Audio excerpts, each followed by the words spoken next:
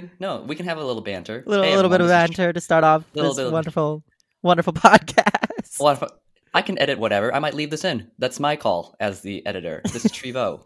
Little preview for the audience. Hello. They just drop in. They're just like, "Where am I? What are we talking about?" Okay, hi everybody. Hi, everybody. We're Hi the Tree and everybody. Derek show. This is the Derek Show. Well, my name is Derek. That's for sure. And today we're going to talk about the Seeds Mid Autumn Festival, Film Festival. I'm here with Tree. Hello. I got oatmeal in my mouth. Very professional. What kind of oatmeal? I don't know, some Costco, but like the brand is supposed to be like organic, not 1 degree and all that stuff, and then some chia seeds from Trader Joe's and raisins. Yeah, man, I gotta have all the fixings, keep it spicy without being spicy. Keep it spicy. Tree, I have a question for you. What are you going to be for Halloween? I'm gonna recycle the costume I used last year, which is a tiger outfit that I used for a friend of mine. My friend Juan, she has this show about these two birds trying to jailbreak the zoo, and their friend Steve the tiger comes to impart wisdoms onto them, but they think he ate the monkeys at the river that he's residing at the time. Anyhow, I am wearing the costume from that show for a second year in a row. There was a huge backstory to that costume. I love that. Well, that's better than what I did. I went as mustard. As me and my roommate, we went as ketchup and mustard for a Halloween party because we put it off to the last minute and we didn't know what to do. So we decided, condiments. Condiments are a great way to express our love for this season. Express your zest Ooh, for the hot dog of Halloween. The hot dog that is Halloween. Okay. Spoopy season. Spoop the seasons. Yes. Spoop. Spoop it up. Spoop it up. Spoop it. This has turned into a comedy show. We are not talking about the film festival at all. Surprise, surprise. You thought, but you were wrong. Well, Derek, this is last year when I did my the Rad Cafe podcast, and everyone who's listening, this is not the first episode of Fermented Feelings.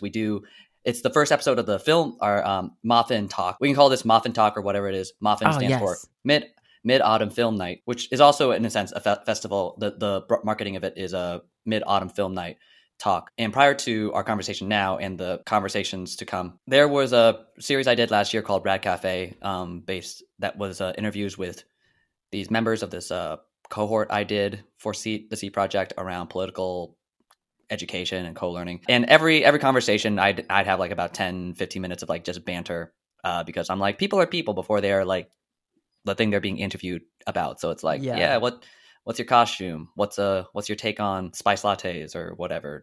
What other like October season takes are there? To everyone listening, this is my first ever podcast I'm recording. So Tree has been Congrats, more Derek. than thank you. Applause, confetti. Tree has been awesome in leading me into the podcast world and starting off with this wonderful, wonderful banter and icebreaker moments. And we are Muffin Talk. We'll call it Muffin Talk. MAFN Talk. It kind of sounds like Muffin Talk. It's good. Yeah. I love muffins. That'll be the joke. Muffin or muffin? You never know. Maybe that'll be the logo. A muffin with like a little 2 reels and a projector. Have you guys heard of Muffin Talk? They got muffins. Maybe next time we'll have muffins. So a little bit about me, just to change the subject a little bit. Me. I am a Twin Cities-based actor. I just graduated from the University of Minnesota Duluth, their BFA acting program last year, and I've been in Minneapolis for about a year now, and I've done a bunch of things around the cities with History Theater, Theater Moo, the National Theater for Children, Six Elements Theater. I've done plays, I've done musicals, but the dream has always been film and TV. So I am very exciting news. Next month, the end of November, I am moving into hopefully an apartment in the Los Angeles area to pursue my dream of being a film TV actor. And which just sounds thank you. It sounds amazing to say out loud. I mean, I've been in Minnesota since I was born, so 23 years I've been here, and I'm ready to just jump ship and try it out, as they say.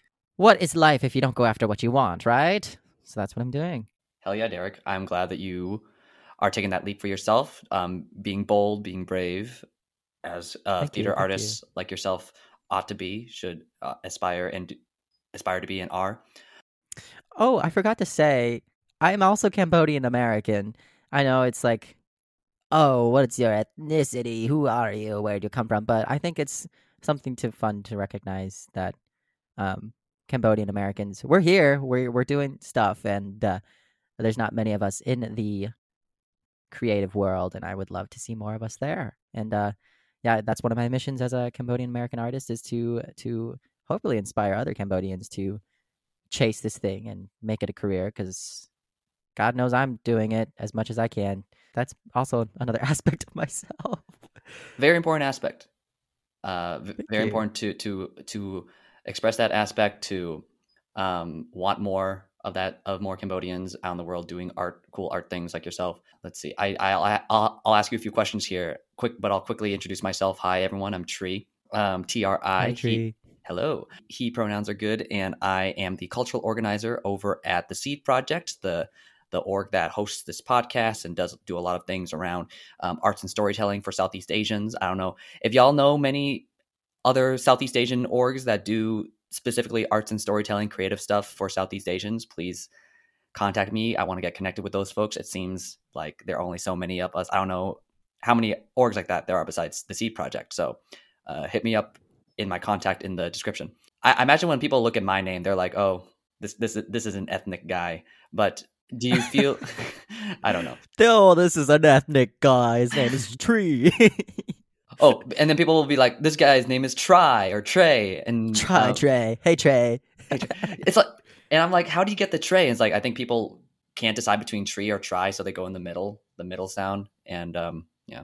Yeah, I remember the first time I met you, and you said your name was Tree. I was like, "Whoa!" Because when I first met Tree, Day, Sunny, all these and names that came out of nowhere, and I've always been, I guess, this is just a fact. I've been surrounded by white people in the theater arts community until I started working with you guys, which was amazing. So having these names also exist in that space and recognizing that, I think, is an awesome thing. It's very awesome, and I'll quickly for the audience, the names that Derek mentioned are folks who during this past summer we did this thing called Sea Echoes, SEA, standing for Southeast Asian Echoes Through Rivers, which is the name of like the Southeast Asian street theater thing that we did, where it's all Southeast Asians, and yeah, it's, the names that Derek listed were some other collaborators and the local theater artists in that production. Great time. I got to play a goose. Yes, a very Dream roll. yeah, you had a honking good time, I'm sure. Honkin'. The honk Give of us good your best time. honk. Give us your best honk from that Honk. era. Honk honk honk honk honk honk honk honk. No, it was Tal- great. It was talent. What were the talent scouts are just like clamoring for you now. They're like, oh my god, yeah. I heard through the grapevine this guy was honking on this podcast. That's Now why I'm they're going to LA. Actually, they saw me as a goose, and they're gonna put me in the next Disney, Pixar, whatever. Disney Pixar movie starring Goose. Cambodian goose. That would be Come- amazing.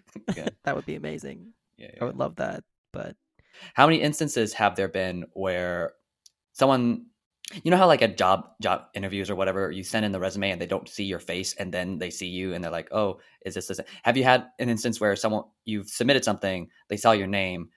I don't know. yeah, I mean, I've worked in the food business since I was like 15. So I've worked at like Culver's, Chipotle, Qdoba. Sorry if you hear dog barking. And Olive Garden, and I've used my name on applications, and my name Derek isn't necessarily associated with the Asian American community. So I've never really had to run into going into an interview and feeling like they were expecting someone white and they got someone Asian, and they immediately felt, not felt uncomfortable that I was there. Mostly because I think on the applications it asked my ethnicity anyway, so I always put Asian, so I felt like they knew that I was going to be Asian. And even in the food community, ethnicity doesn't really. I guess it depends on what job you're going for, and I never had to experience that, thankfully. But because I know some people have experienced that, I'm sure you've experienced that with your name being Tree. So have you? I mean, yeah, it's just like I feel like most of the time it's just mild. I imagine like it hasn't been anything. Well, who's to say? Maybe I'm burying some some challenging moments where it was more than, for the most part, I don't think like my name or has been that much of a barrier in any way. And I wasn't trying to like impose like that pressure on you to dig through your mind, be like, oh, was that moment like a microaggression or Oh, something no, like you're that? good. Yeah, yeah. Because because you also have your last name Hawk, which is like also not like a common Anglo name, so like it's still very present there. No, I've definitely experienced. Now that I forgot about my last name for a second. I was like, my first name, easy peasy. I'm white as the day. My last name, oh, I'm Asian as the day. Completely forgot about that. Because growing up, they would always pronounce it hack, but it's pronounced hawk.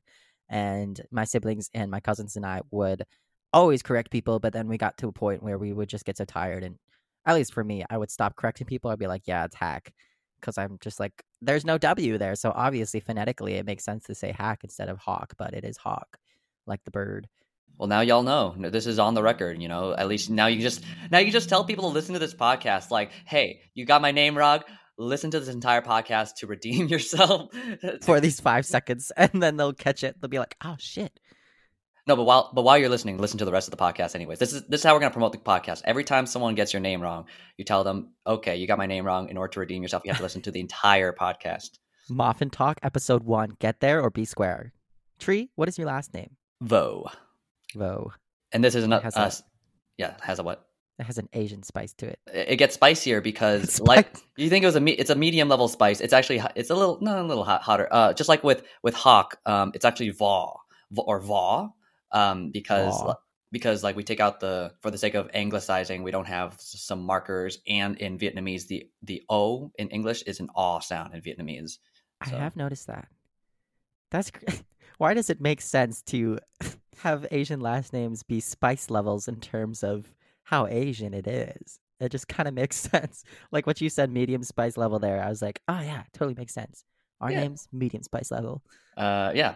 Well, medium spice level in the sense of like when you're anglicizing it, when you have like the English version of it, that's the medium spice, but you get to know the real pronunciation, like it's a couple bumps spicier. How do you feel about doing theater arts? What brought you into that world? Yeah, so I started doing theater my junior year of high school. I took an intro to theater class, and because I needed an elective, and then after that, it was the only class that I sort of looked forward to the most. And I've been taking class after class in high school, and then I did my first play, and then I only auditioned for one BFA program, and that was the University of Minnesota Duluth.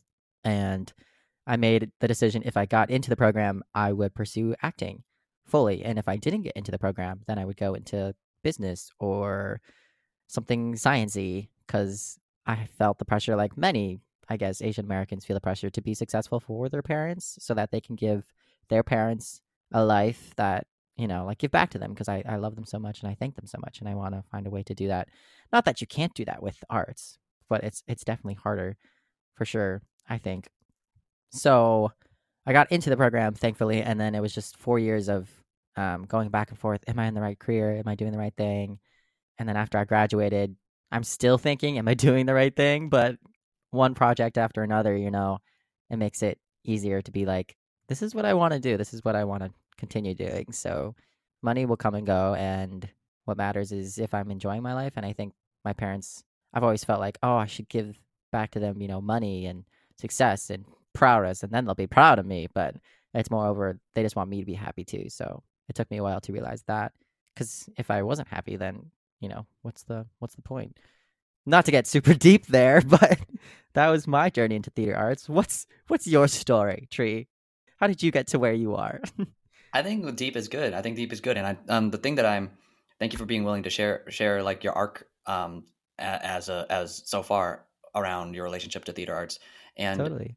and I'm starting to realize with this conversation, with Muffin Talk, I know at the start, like for the audience, Derek and I have been planning a little bit, trying to see with Muffin, right? For folks who don't, because this podcast will exist long after Muffin, for folks who might visit it in the future listening, I'm going to do this quick informative detour of Muffin or Mid Asian Film Night in 2022. We invited various film artists, whether mainly directors and such, to submit films for this event to be screened at on October 14th, 2022. And it was a great time. We have some of the films on our Seed Vimeo showcase. if you want to visit that, see in the description.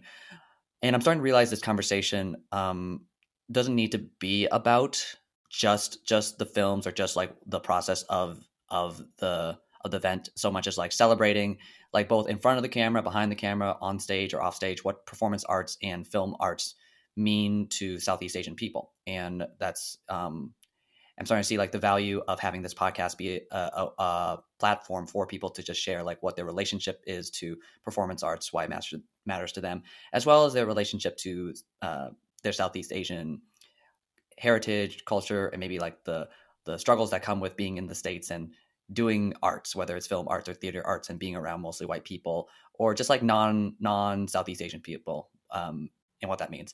And so sorry to like do that kind of like I'm not sorry about it, but like that's just like a little informative detour in my brain of like seeing the direction of this conversation, which is like organic. I'm not trying to like. No, I definitely see that too. You're right. You're right. Because we could talk about that film night and what films happened that night and et cetera, et cetera. Or you could just go and watch the films. And then I agree with the importance of, the films in the first place and seeing representation on the screen, and this being another platform for representation to be thrown into the world, and having someone who's maybe, younger listening to this and seeing if they can relate to these experiences, or older, who cares, human beings, listen to these experiences and relate, or to glean or learn something that feels like, oh, I'm not the only one experiencing what I'm experiencing. And I think that's a human thing that we should celebrate and continue to strive for. So I agree with that the shift that has happened in this podcast has been a beautiful thing. I'm glad you feel it's beautiful, because I know that, and me doing that detour wasn't me like talking at you, being like, oh, we gotta shift now because of whatever. It was just like I'm realizing this is probably a more interesting route to take. Yeah, no, I felt. I feel what you're putting down, Tree. I'm picking up what you're throwing. I don't know where that came from. Tree, why do you think it's important to showcase Southeast Asian stories, not only on screen, but maybe on stage or even through a podcast? Why do you think it's important? Well, we are certainly when I say we, Southeast Asian peoples, there's that phrase of like, we are not a monolith, we are not like homogenous, we're not the same. And there's a lot of variety and a lot of diversity, so to speak, among Southeast Asians. And Southeast Asia is just a region of the world, a region of Asia. I'll start there. That isn't as understood, or it's misunderstood and less popularized, or has fewer. Like you think of Northeast. I'll say Northeast Asia, and when I say Northeast Asia, I mean what people think of as East Asia, like China, Korea, Japan. Like those countries, especially Korea and Japan nowadays, have entertainment industries that are global. People know about Japan and Korea because of like their very global, whether it's K-pop or anime or whatever. But you don't really have that like with Southeast Asia. Funimation, yeah, for the anime viewers out there, and Crunchyroll and all that. And then like Netflix, like pumping out like anime original content now. So people have like that kind of touch point with those countries in that way, but you don't really have that for Southeast Asia.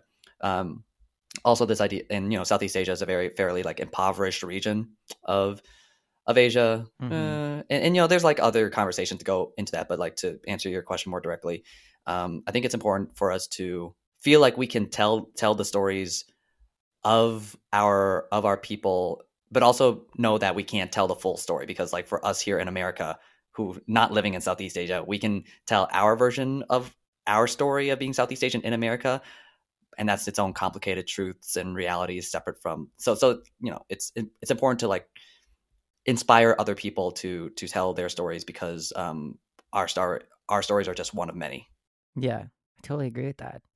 I mean, not to self-promo myself, but I did write a show called Between. It's a one-man show that I've worked on in college, and I've produced, and I've done concert readings of. And basically the premise of it is being between cultures, growing up in America with this Southeast Asian, or at least for myself, a Cambodian perspective, feeling that you're part of this culture, but then going to school and feeling you're part of this other culture, and finding your place in between both of those, latching onto something from, growing up in America, latching onto something from your parents and your family being from Cambodia, and trying to create your own identity for yourself, I think is a struggle that many Asian Americans have dealt with and are continuing to deal with. Like even right now, as a theater artist in this community, that's part of the reason why I'm also moving. Is yes, there we have like Theater Moo here. We have a bunch of amazing work that's coming out for the Asian American community, but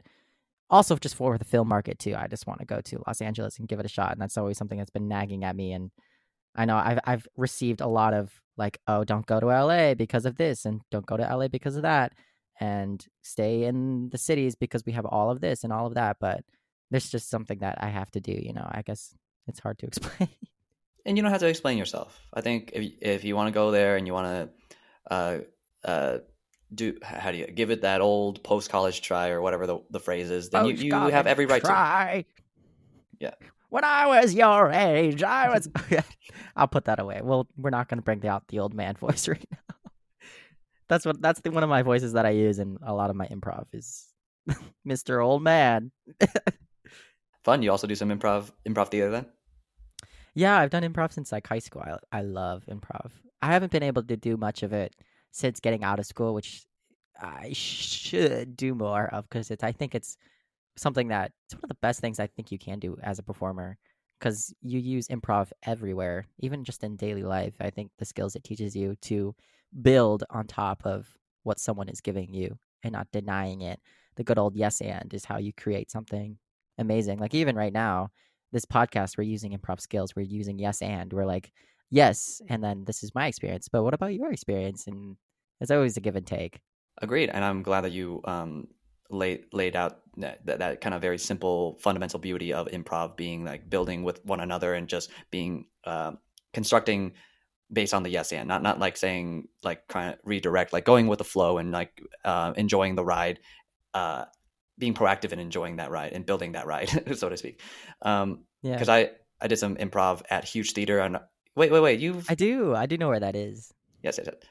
Have you been able to attend there at all? They have like this BIPOC improv jam. I don't know if you heard about that. Oh no, I've never heard of that. I should get out more. I'm going to now go. Thank you for telling me. Yeah, I can let you know after how about that. But yeah, amazing. So Tree, what is your dream job? Not to throw a blatant question at you, but like, do you want to be an actor? Do you want to be on stage one day? What do you hope to achieve? Yeah, achievement's a funny thing with Asians, right? I mean, I think with Asians, we're taught to like achieve. Well, for yourself, you earlier you talked about how we want to be able to take care of our family, and the arts is not a very forgiving place for that sort of thing. It's not very forgiving to help us take care of ourselves, right? And exactly. Right. The idea of achievement is a tough one. If I were to answer your question directly, I feel like any job is just a day job. It's like you do it well, you use your skills to do it well, and you pay your bills. But that's not to say you can't have fun doing that job. You can I could say I want to make punk rock music. Like that's the thing I tell people. I really like making really loud political music. But that doesn't mean like I can't do like this nonprofit work and enjoy it as well. I also just understand that if things on the especially tough days that you still need to go out and do the job and like be able to pay your bills, and like there's no there's no dream job that will help make that reality, like make those hard days any less hard sometimes. So sometimes you have to keep that in your this perspective in your pocket that even the dream jobs are meant to pay the bills in some way or another, right? Though on a lighter fact, I suppose like that if I could do something where I don't have to think about the bills, it would be having some musicians to play with, and I can like make music that I enjoy making, and having an audience that will dance to it. And I do bits of theater performance and such, but it's mostly out of like this raw not talent, but like raw skill ability to be a performer. But all that, I would like for that to be more focused on music. Anyways, I could say more, but I'll pause there. No, yeah, thank you for sharing that. I personally didn't know that about you, so this is amazing to hear you say it, out loud, to do music and do, just to vibe with people. I think is an amazing thing to want, because this day and age we're just so driven by like, oh, what job can I get that's gonna give me money that I can work 30 hours and then go home and then watch Netflix and then go to bed. But like the things we enjoy doing is, going to concerts and like for some people going out and being with people and dancing and listening to music and, vibing with people and making memories and those kinds of things. Cause those are the things we're going to take away. I hope when we, when we die or when we look back at our life, when we're like 85, oh yeah, my memories of being 20 and with my friends at a karaoke bar, at a dive bar in Northeast Minneapolis and, vibing with them. So I think it's an amazing thing to want to strive for that or achieve that. And I feel like it's not necessarily a proud thing to talk about when you're like, oh, I want to, create music. I want to act. I want to have fun with my life for a living. That's not something you hear people do a lot. I mean, some people do. What am I trying to say? You know what I mean. You're catching my vibe. I think so. Yeah.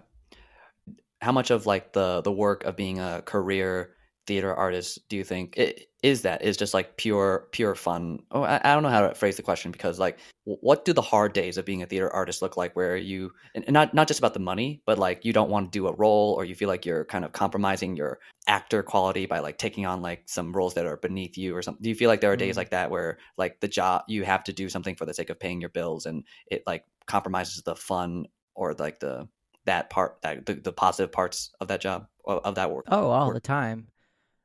It's like I feel like it's moments more than it could be days. It could be days long where you're, I don't know, you're alone and you're self-critical. I mean, self-tape after self-tape after self-tape, and not booking is, and just going to school and comparing yourself to people you've gone to school with for 4 years straight.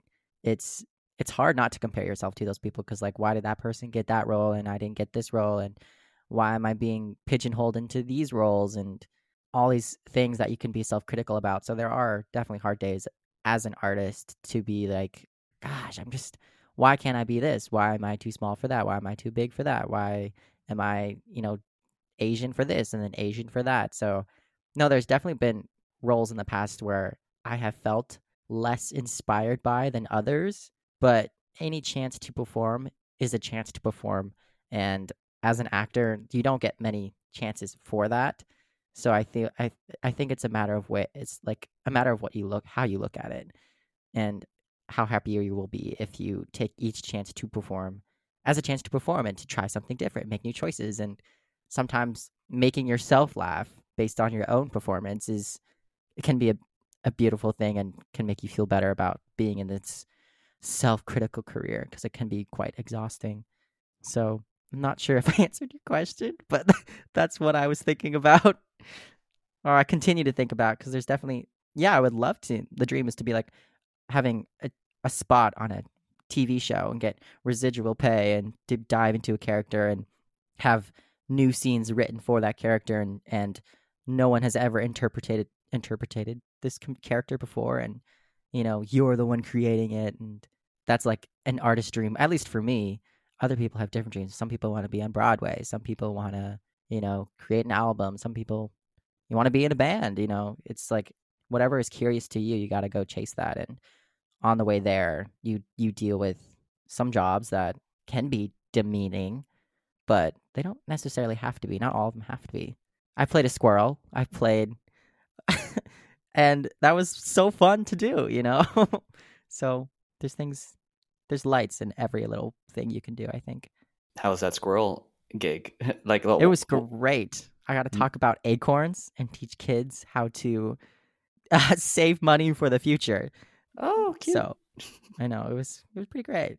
Yeah. Do you think that was a surprise role? Did you was that a role that you came across like while searching? I don't even know what the question is, but do you think? Yeah, well, I did. I did that with the National Theater for Children. So sometimes we film skits here and there for to teach kids about certain subjects, whether that be financial literacy or mental health or the environment. So acting for kids is a whole different ball game than acting on stage, and acting for film is a whole different ball game than for acting on stage. So it's being able to mold yourself to these different art forms, I think is the word that I'm looking for. Audiences or Uh, contexts. Audiences, yeah. And some people find doing those kinds of things. Some might enjoy, film more than theater, and some people might enjoy acting for kids more than, doing Ibsen or Shakespeare. And some people love Shakespeare, some people hate Shakespeare. So you got to try it and do it. And then you can, I think, develop your opinion on, oh, this isn't for me. And sometimes it's like, oh, it isn't for me, but it also pays the bills. And I'd rather do this than, serve tables. So it's like a give and take all the time. What are you willing to do? What are you not willing to do? And finding that line by doing. Because it's so easy to sit in your room and, think, think. But go out and do.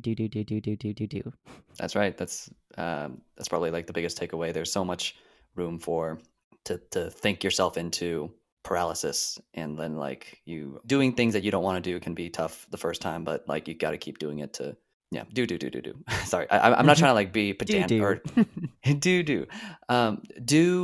do.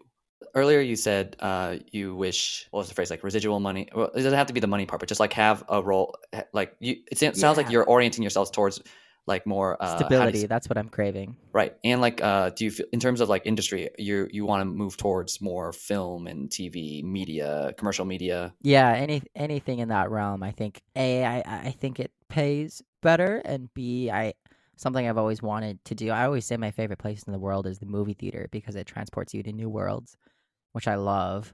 And also just doing new work is something I've always, because I'm also a writer, so being in that world where new work is produced, I would hope for one day to help produce new work, because I feel like we do the same stories over and over again. Like how many Guys and Dolls, how many, Wicked, how many, I'm just naming musicals now, but those are great and those are amazing to watch, and everyone's interpretation can be different, but it's still at the end of the day the same story. So I want to be on the forefront of new stories. How do you feel about that? Because I feel like Moffin was, new work, new stories.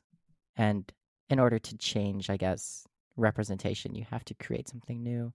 Agreed. And because Moffin is like not the theater work, right? It's people filming with using the camera as like the perspective, the lens through which we see performers, not on like in the stages anywhere. It's the stage is like a documentary where you have Cambodian people who are like there's a man whose family is being torn apart by the deportation process, or there's like a dance, like a very experimentalist, like a dance film about a Vietnamese woman who's cutting her hair in order to like save to raise money to bring her sister from Vietnam over to the States. Like these are stories that you don't get to see on stage, much less in film or commercial media. They're also still very niche, very like independent artists. And yeah, how do we support, whether you're a theater artist or a film artist or whatever, in front of a camera or on stage, how do we support one another to make those new works while finding like money, whether through like a nonprofit or something, to like make sure you can pay your own bills, because it's hard to like, it's easy to get someone to, I mean, people will buy the new phone or whatever because like it's an everyday useful thing, but like art is like the perspective of one person sharing like something very specific, and trying to get people to like give money to that is a hard thing. And so it's hard not to think about the money when it determines whether you live another day. No, okay, I'm not gonna get that more, but whether you're able to like have a good quality of life to think and breathe, have room to think and breathe as an artist, to like be bold and ambitious with your art. You need to be able to have that money to have that breathing room, I guess. No, yeah, I totally agree. Earlier I came across a TikTok, not to bring up TikTok, but sometimes I am on the TikTok. I don't know why I'm saying that as if I'm like 35. I'm like 23. Of course I'm on TikTok. But I came across this video of a Broadway artist who was giving advice to, like younger artists who are in high school or who are in college. And what he was saying is that to find something else you're passionate about so that you can make money from that in order to pursue what you are also super passionate about, which is, performing comfortably, so that when you walk into an audition room or you walk into like a job audition thing, you have that idea of like, oh, I don't need this to make money. I'm here to see if I can, do it and get it. And I don't need the money, but I would love the opportunity. Because if you walk in there as an artist saying, oh, I need the money, then that just adds this, desperation, which is something I wish I sort of like knew, because he runs a photography business and he's an actor on Broadway. So then he goes into these auditions and he doesn't necessarily need them because he makes enough money with his photography business. So it's like finding multiple things you're passionate about and not to throw all your eggs into one basket of like, oh, I am only an actor. I will only do acting, which is something that I'm experiencing and realizing now as a 23-year-old, recent grad. What else can I do? What else am I passionate about? And even like doing this podcast right now, I really sort of enjoy this, conversation that we are having. So who knows? Maybe I will run with this and see how far it takes me, and hopefully I can, have value in it and then monetize that. But yeah. I think you answered your own question from earlier, Derek, the one that you asked me of like what is your dream job, and I think you just said you're as an artist you can do many things. You can also have a day job, whether it's an office job or like a service sector job, and you don't have to like hate it. You can find ways to have like little bits of fun in it, and maybe that day job can also inform your art, or other parts of your life can inform your art, and just being open to, but also you can have a photography job and like do acting and do like painting, portraiture. You're not limited to you're not defined by just like what pays the bills, or what art thing brings in some kind of revenue, right? You can be defined by the thing that you do. You don't have to be defined by anything. Like you hear me, like every sentence that comes out of my mouth, I'm like taking a pause and be like, that's not totally true. And that discovery of like having these conversations, and maybe that's like something helps us discover those things. Yes. Because like we don't have all the answers. Sometimes I might say something, and who knows, maybe I've said something in this podcast to, in 5 years from now, 10 years from now, I'm like, why did I think that way? Or why did I, think about that? And I was totally wrong about that. I mean, that's how you know you're growing, is when you look back on something you've done like 2 years ago, 3 years ago, and you're like, oh, God, that makes me cringe, Because then you're like, oh, I'm different now. And I'd rather feel that way than like, yeah, that was the best I did. I'm still doing that kind of same level of work. It's, you want to crave, oh, past me was so cringy. Oh, why did he do his hair like that? Well, that's a different story. But I shaved my head. You can't see it, but I did shave my head this October because, fun fact, I've been cutting my hair for 2 years, 3 years since COVID started, because I don't know about you, Tree, but growing up, with Asian hair in the Minnesotas, going to get your hair cut, I've gone through so many bad haircuts before, and I wanted to learn how to do it myself, and I tried a different style. End of story. I tried a different style. I shaved my head. Here we are again with the shaved head look. Well, it looks nice. I mean, it's not for thanks. Well, to be honest, it doesn't look shaved. It looks the hair is very much there. It's growing. It's growing quicker. That's good. You said you shaved it this October, early this month. I think end of September. I lied. See, I lied there. I'm a compulsive liar. I'm not a compulsive liar. I shaved it end of September. Yeah.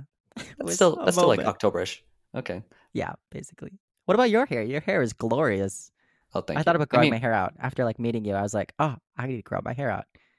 Well, thank you. I actually had it. This whole long hair thing is a very recent thing itself. I think it kind of comes with some gender stuff in the past few years. But I am he. I use he, him. Well, ask. I say he, ask pronouns. But my long hair was kind of the whole. With, anyways, we're not going to get into that for now. But yeah, it's a whole different. That's a whole box we can get into. That's right. She's like, let's walk past that for now. Yeah, definitely. But I appreciate you saying that. And yeah, let's see. I also wanted to say, our past may be cringy, but there are moments like maybe maybe a few months from now, like a few years from now, you'll look at this podcast and be like, wow, I'm really glad that I was thinking about it like that, so that I'm here now because I committed to this idea. Like maybe a few years from now, you're gonna be like, going to California was a good idea for me to grow in whatever way. And I'm glad that younger Derek made that decision and like had these ideas, so that helped me be here I am. So it's not like everything we do is cringy. There will be moments where there's worth celebrating things that we thought of right now. Yeah, that are worth celebrating. You're right. You're right. See, even right there, you changed my way of thinking. I was like, everything we do when you're younger is cringy and bad. And you're like, but some things are beautiful. And I'm like, oh, well, yeah, you're right. That's just great. I'm learning a lot. I'm glad. We shouldn't be hard on ourselves. We shouldn't be hard on ourselves in the moment. It's hard to know what is good, bad, or what, and like also not to judge ourselves in the moment. It's hard to not do that. Yeah. Or to not judge ourselves. Yeah. I'm reading this book right now called The Artist Way. I highly recommend it to any artist who feels like they're blocked. but one of the sayings in it that came to me when you just said that was to treat yourself as if you were precious will make you strong.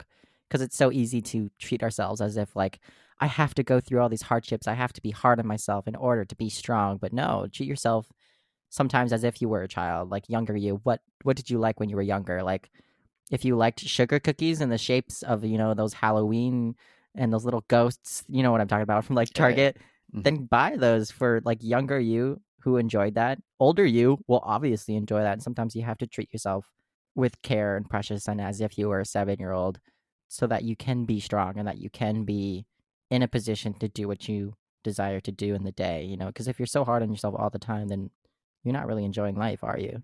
That's right. And this is the one life we have to enjoy, but also to there will be many moments, maybe seasons of struggle that will make life feel like it's not that precious, and and yet it will still be precious. Maybe even especially during those like long seasons of struggle where you really have to hold on to this sense of like it's still precious even now, even when it's like super super hard.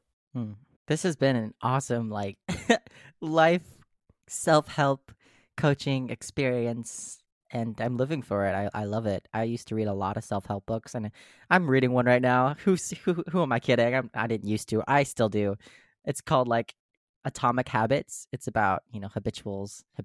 It's how to build habits atomically, and I think I'm one of the people who are obsessed with how can I live my life better, which sometimes can be a downfall because then it feels like you're not living your life adequately at all if you're not doing all of these things. But if you pick up one of these things from the book, or if you pick up anything from this podcast and apply it to your life in a positive way, I think that's all you can do in a day. Yes, absolutely. Yeah.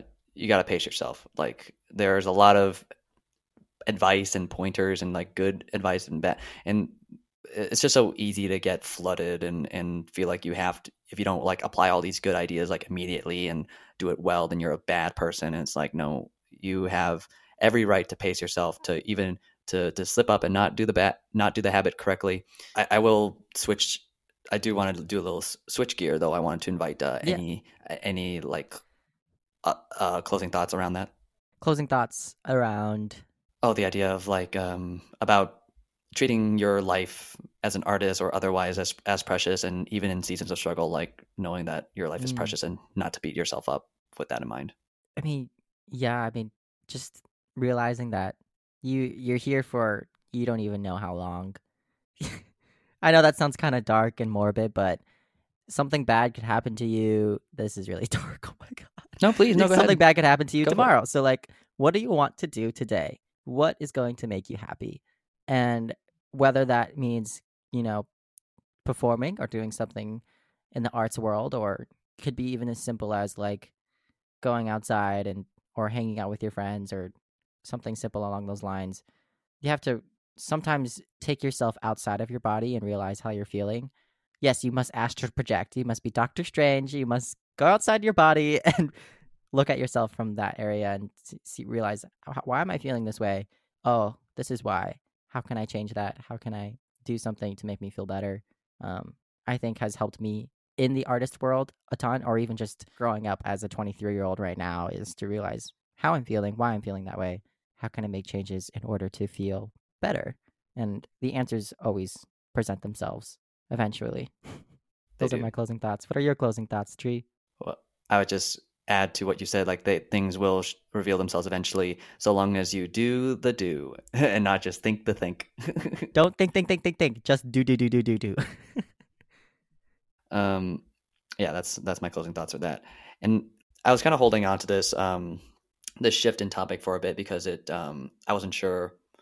So this is the SEED project, right? Southeast Asian Diaspora Project, and in it there's this awkward thing of like, we just had like a very rich conversation about like how to treat ourselves like in a precious way, and to give ourselves a lot of grace and encouragement through like seasons of struggle. And these are very like universal things, right? And these are lessons anybody can get. How does our relationship to our Southeast Asian whatever, I don't even know if like I need to like say like, how does that apply to this? Like it just feels like there's an awkward feeling I have of like, do we just shift into that? Because that's not like how much do we owe people or owe ourselves this conversation around like Southeast Asianness, when it's already difficult enough to like live as artists without that? aspect, right? To treat ourselves well as artists without having to be like, oh, we're also this ethnicity or come from this land that has all these histories of blah blah blah. Yeah. I exactly know the feeling you're feeling right now because it's, oh, I'm an Asian artist. I need to do Asian art. I need to do this for my ancestors. I need to represent my community. We are fighting the good fight.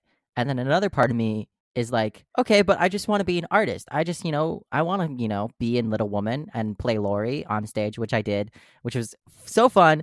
But like, sometimes you just don't want, to be boxed into this little box that sometimes we put ourselves into of, I'm an Asian artist. I do Asian things. I mean, it is your type, and people do see that. And for commercial work, so those are things that are undeniable, and you might be cast into certain things. Sometimes you have to bite the bullet and be like, okay, I am Asian. This is how the world perceives me. This is the job that I'm taking. Part of me is like super sad about it, but then another part of me is like, oh, I do like the check. Sometimes you guys, someone told me one day, you just got to shut up and take the money sometimes. But in the sense of this mission of showcasing Asian American stories, I feel like it's counterintuitive to be self-conscious about it at all. Sometimes, which is very hypocritical after saying of how self-conscious I am about it. I think the process of thinking that I just went through just sums up the entirety of how I'm feeling. I don't necessarily have an answer for that. I think I feel both ends of that conversation of like, we must represent. And then another part is like, we just got to be who we are. Because I grew up here. I grew up in Carver, Minnesota. I've never gone to Cambodia. And here I am, like making this part of my identity. And it is in a sense, but it's some days is different than others, I think is what I'm trying to say. My thinking always shifts back and forth. What about you, Tree? I think you're right on the money with like just how not cut and dry it is. Just like with the question about like, what's your dream job? Like even if we are forced to have a relationship with money, it's kind of hard to just have like a pure art life. Just as I imagine our relationship with money and other things makes it hard to just have like a pure relationship with our ethnic heritage or like Asian Americanness. Like we have to like, you got to take the check and that check will come with it's because you like played an Asian role or something like that, and it's kind of hard to just, and so like both things are very very challenging. Having one day you feel one way, one day that you feel the other. I think like I would shift. I'm not answering your question. Like how do I feel? Well, I'm doing my best to also. Yeah, you're doing your best. Yeah. It's a hard question. It really just like makes you think. Well, here. Do you feel like you get to be in conversation with other Asians around this? Whether, and I mean that's one question. Another question is, do you think there's a difference between like being Asian American versus Southeast Asian American versus being Cambodian American versus being Derek? I don't know. Yeah, it's definitely like masks you wear in certain situations. Because sometimes, I'm just Derek, when I'm with my friends. It's just, they've been with me for like 5 years now. They know me and I just who I am. And race doesn't really necessarily come up most of the times. But if I'm with my family, then it's a different mask. If I'm in a predominantly white creative space doing a show, it's a different mask. If I'm in a predominantly Southeast Asian room, then it's a different mask. But then, it's hard because you're like, oh, I just want to be me. I just want to, be transparent as possible. But I feel like it's hard not to feel or shift your way of thinking when you're surrounded by other people who also have opinions and those opinions. When I'm surrounded by Southeast Asians, and when we were at that film festival, I was like, yes, Southeast Asian stories matter. Yes, prowess and, fight the good fight. But then I'm, going to do I'm just hanging out with my friends. Then I'm not really necessarily thinking about like, I'm Asian. I should do as much as I can to let people know that and that I'm here and I'm just like Derek. I grew up here and this is just Minnesota for me and et cetera, et cetera. So I think we all have different masks we wear in different places, which can be seen as a good or bad thing depending on how you look at it. Yeah, that's very true. Yeah, the different people that we're around, and it's all we're all still the same human being in each thing. It's just that like, Do you feel the same way or different? Yeah. I feel the same way. Do you think we should strive to like as a community to not have those sort of roles we fall into, because that's something I think I've been struggling with, is thinking, why do I have these roles that I play? Why am I not just myself in all of these situations? Yeah, I think we are. That's a hard one, and I can't just like answer you straight like with a very clean cut answer of like you are yourself in each situation. You're just like emphasizing one more up one part of yourself. Again, our relationship to money, we need to like sell ourselves in order to like get a job or something like that. And these roles aside, not aside, but rather, do you feel like you get to talk about these things with other Asian people, or like just, yeah, like how often do you get to talk about these topics with other Asian people, and are they a certain kind of Asians? No, I don't get to talk about these sort of topics with people. Beside the only, this is the most in depth conversation I've ever had about this, topic, and that's with you, who is a Southeast Asian person. I definitely have friends who are people of color in the theater community that I've had similar conversations to. One of my good friends, I have had a similar conversation about how does she feel being a woman of color in this market and what struggles she has faced. But then I've also talked about the same sort of conversation with people who are not of color. Like one of my friends, she's white and she's in this theater community and she's facing struggles because there are all these new projects coming out looking for people of color specifically, because, which is a great thing, but it's also, I don't know if reverse racism is the right thing to say, but she's experiencing, not getting enough opportunities for her. And it's hard because she has a lot of competition and she's doing amazing, by the way, but she's expressed that, thought, and I have this thought, and then another thought. So everyone's having this, fight for representation and fight for, opportunity.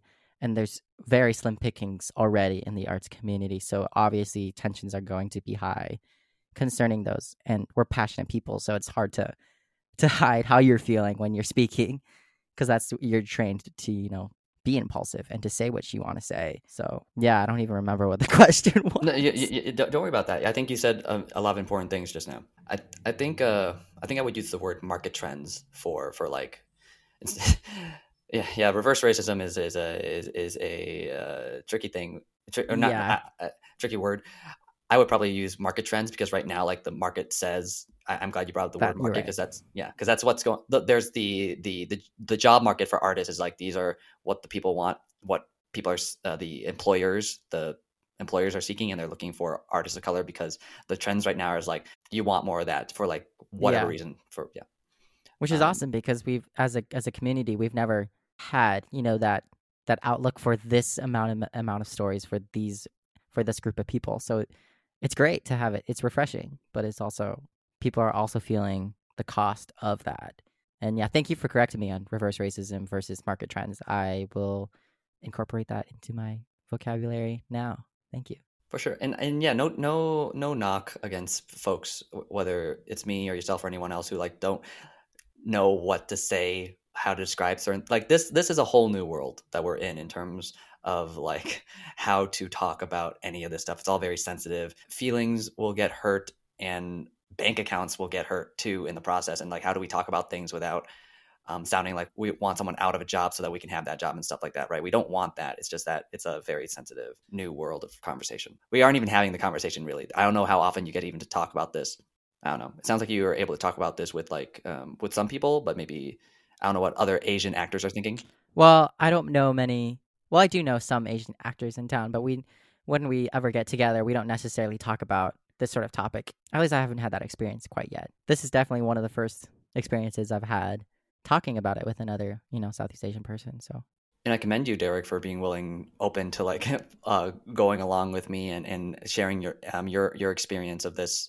We're basically modeling something, a conversation that doesn't get to be had at all. And this is probably how it's going to look like when, like, if we were to invite people to talk to have this conversation, this is what it's going to look like. People just like realizing, oh, there aren't many spaces to talk about this, and when it comes up, we don't feel like we're equipped to describe or to like know how to describe what's going on. And it's just like, yeah, we came into this podcast. I invited for I don't know, for the audience transparency's sake, the Seed Project hired Derek, contracted with Derek to book interviews with some of the film artists who were featured at Moffin at Mid Autumn Film Night. And there would be questions asked of the film artists.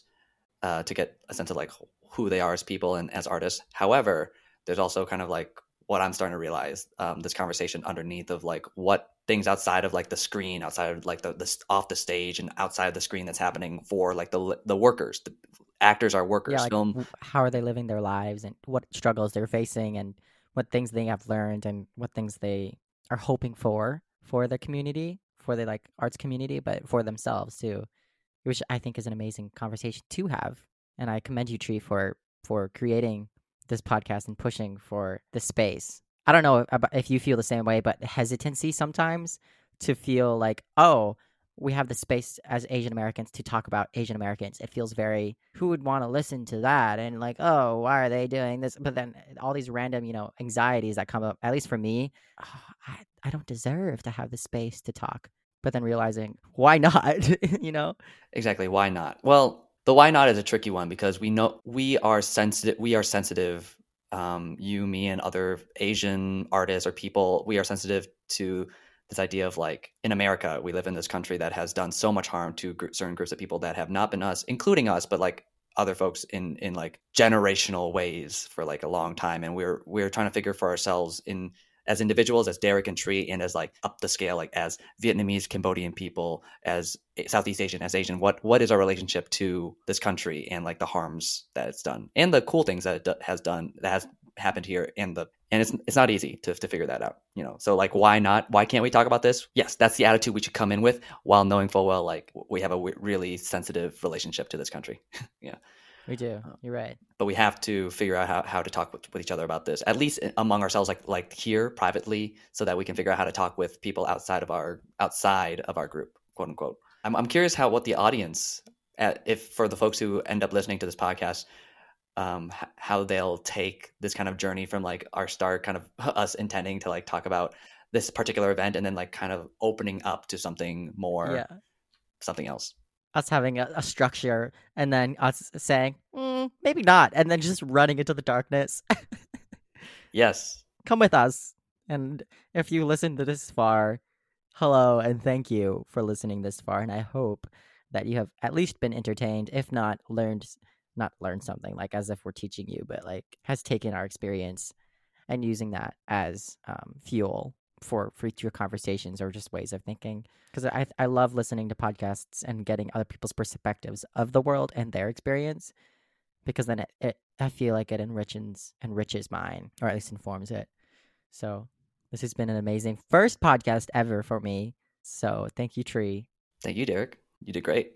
I'm excited to hear the conversations you might have with other artists.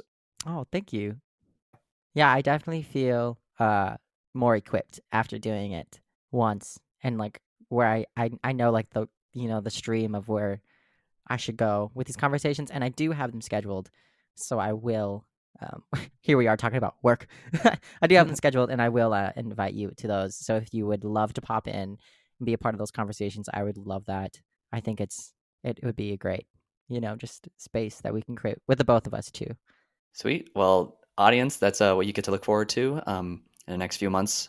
I'll say this. In the Rad Cafe series for the podcast last year, there are two guests, two conversations that I got way too busy that I couldn't produce, and I hopefully, I don't know if I'm going to be able to get those out, whether in the future or something, but I hope like I can get all the conversations for this series out, since now it's Derek who runs the recording and I just have to edit them. Anyways, podcasting is hard behind the scenes too. Podcasting is work as well, Yeah. So anyways, any closing thoughts or other thoughts, Derek?